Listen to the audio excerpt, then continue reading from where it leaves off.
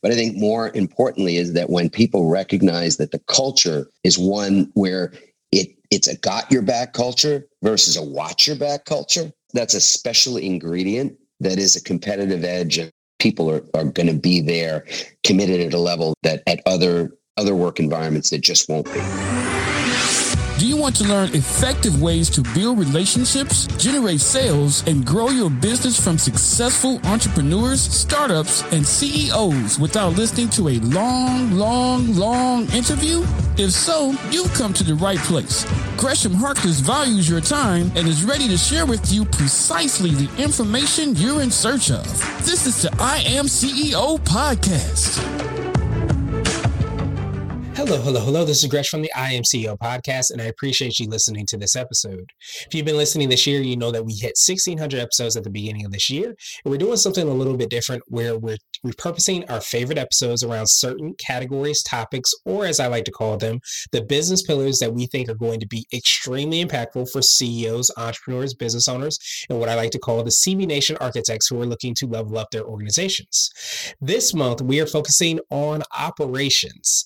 The systems will set you free. So think about systems, think about flow, sustainability, potentially working out in your morning routine, waking up early, e-commerce, different business models. Think of the operations and the models that basically set up the foundation to allow the creativity within organizations, but also to make sure the trains are running on time and things are going as they should.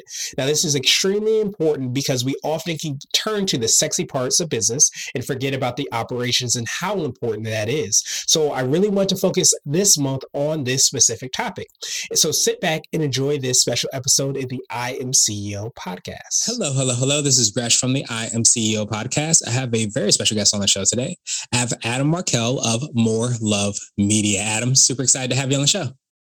Oh, it's a blast. I'm thrilled that you invited me to be here.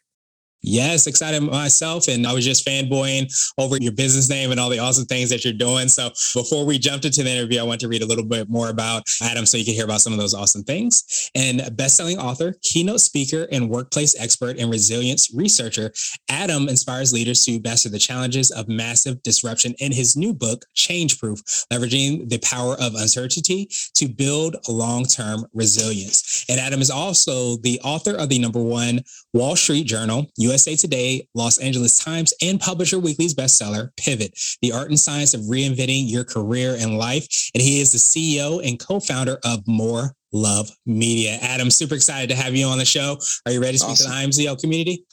Yeah, Gresh, let's do it. Awesome. Let's make it happen. So it sounds like you have all the keys that we need for the pandemic and everything from pivoting to being resilient and all those things. So before we jump into what you're doing, how you're doing it, take us back. Let us hear a little bit more about your story, what I like to call your CEO story.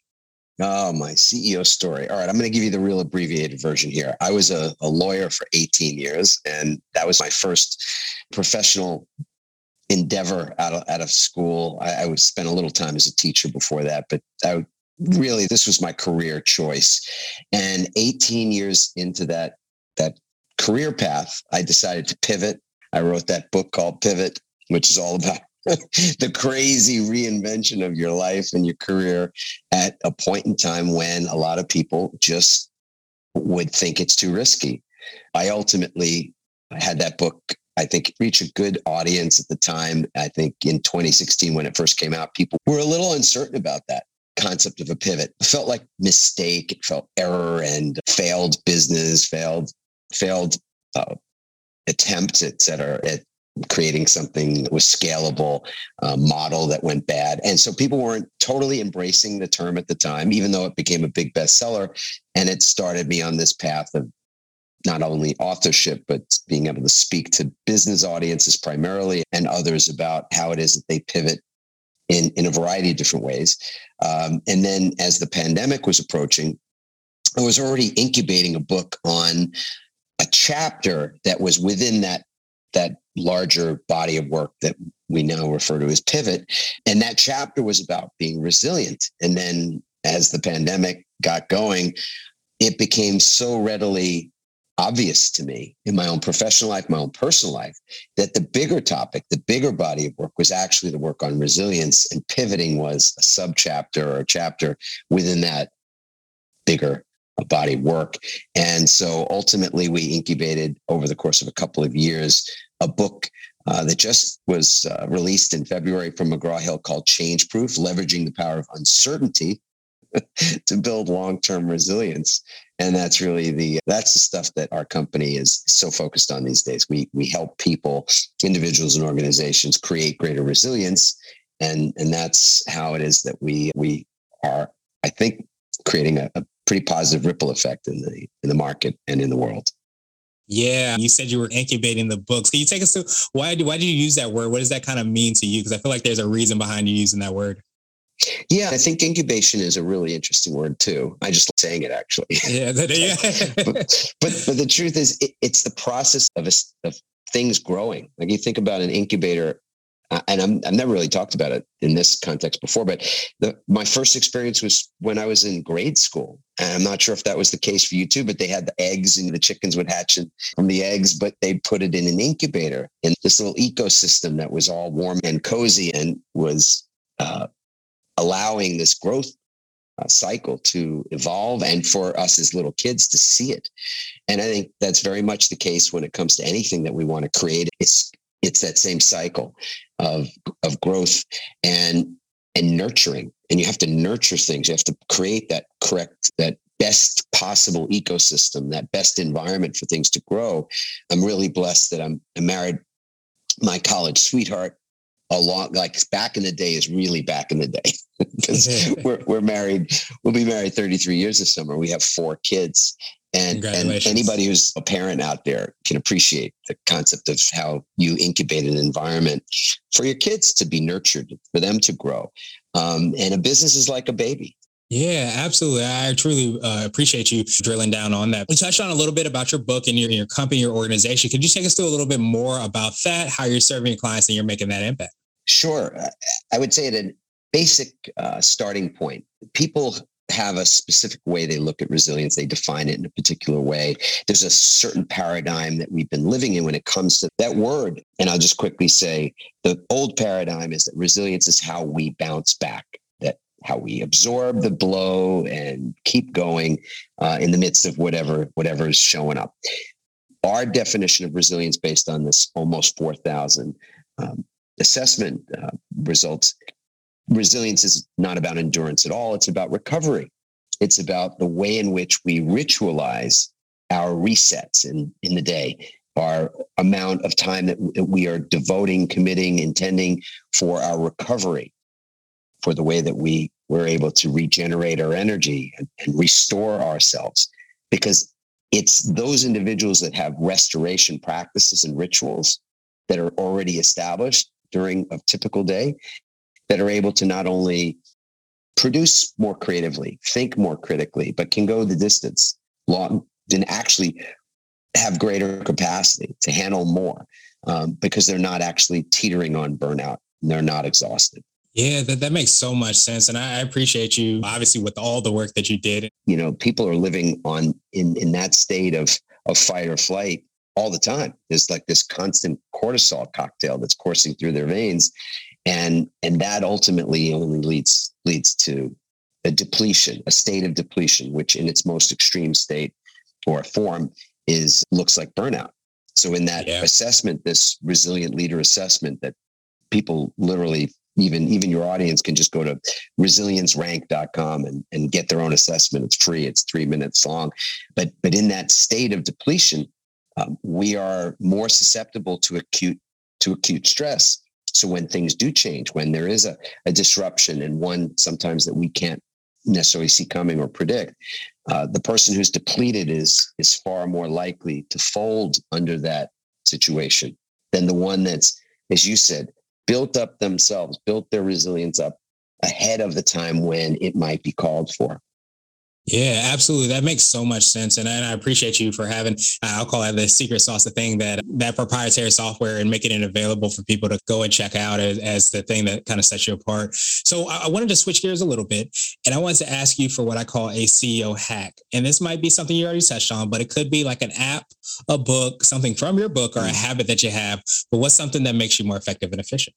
The toggle paradigm or the toggle principle is simply about how we in a typical day do the same thing, that we go back and forth between our on and our off switch. So as a CEO with so much that's always riding on what we're up to, what's going on. And, a lot of it's sitting on our shoulders to make decisions, and we get decision fatigue and everything fatigue, Zoom fatigue. We have to create this contrast between our on and our offs and consciously unplug, and not just theoretically, but scheduling wise. My wife, again, and I, we talk about this because if it doesn't go in my schedule, it doesn't happen typically.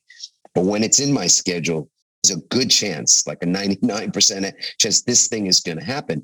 So when it comes to our rest, our recovery, those moments when we do sort of recharge, if it's scheduled, it's likely to happen. And the thing that, again, people don't realize about how you ritualize resilience, and that's what's part of this book, is to show you how to do it. This can be everything from 10 seconds to 1 minute. That's on the short, quick side, almost like a Formula One race car coming into the pits, and 2 seconds later, it's leaving the pit with 4 new tires and a fresh tank of gas. It can be that short. Truly appreciate that. And I wanted to ask you now for what I call a CEO nugget. So there's a little bit more of a word of wisdom or piece of advice. You might have already touched on this, but this could be something you would tell your favorite client, or if you hopped into a time machine, you might tell your younger business self. Yeah. Oh, I love that. I would say that resilience grows resilience. Resilience begets resilience. Resilience breeds resilience. And more than ever before, I think it's so important that leaders, whether you're a CEO or you're in other senior level leadership roles, that you are modeling this, because when you're modeling it, then you're also giving people permission. So you have to model it for yourself, for one thing, because it's going to keep you going longer, and you're going to be able to perform at higher and higher levels and longer periods of time. So that's a basic reason to do it. But secondarily, and I think more importantly, actually, is that it will give permission to the people around you to do the same thing, take care of themselves. And that's when what happens becomes cultural. That's when there's a shift where you've operationalized resilience in the workplace. And now that workplace feels like a place where everybody has each other's back. And in a time like the Great Resignation, if you want to know how to keep people, how to attract people to your place. But I think more importantly is that when people recognize that the culture is one where it's a got your back culture versus a watch your back culture, that's a special sort of, you use the word secret sauce. That's a special ingredient that is a competitive edge and an unsung hero in whatever success you can imagine, because people are going to be there committed at a level that in other work environments that just won't be, because they understand that ultimately they're in it on their own. So let me ask you this for the definition of what it means to be a CEO. Our goal is to have different quote unquote CEOs on the show. And just as you talked about resilience can have a new and different and unique perspective, we hope to have different quote unquote CEOs on the show. So what does being a CEO mean to you, Adam? I think it's like being a parent. And again, not everybody's a parent, but a CEO you're a leader, obviously. It means that what you do matters beyond just yourself. This is not just about you. In fact, it's one of the things that I say to myself. I remind myself about this before I do a podcast like the one we're doing now, or I'm speaking on a stage to 3 people or 3,000 people. It's that it's not about me. And I think that's what a CEO has to remind themselves, because ego is a big part of what is in the way of us being at our best. I don't think anybody wakes up in the morning. The worst CEOs don't wake up in the morning and put their feet on the floor and go, I want to be an egotistical SOB today.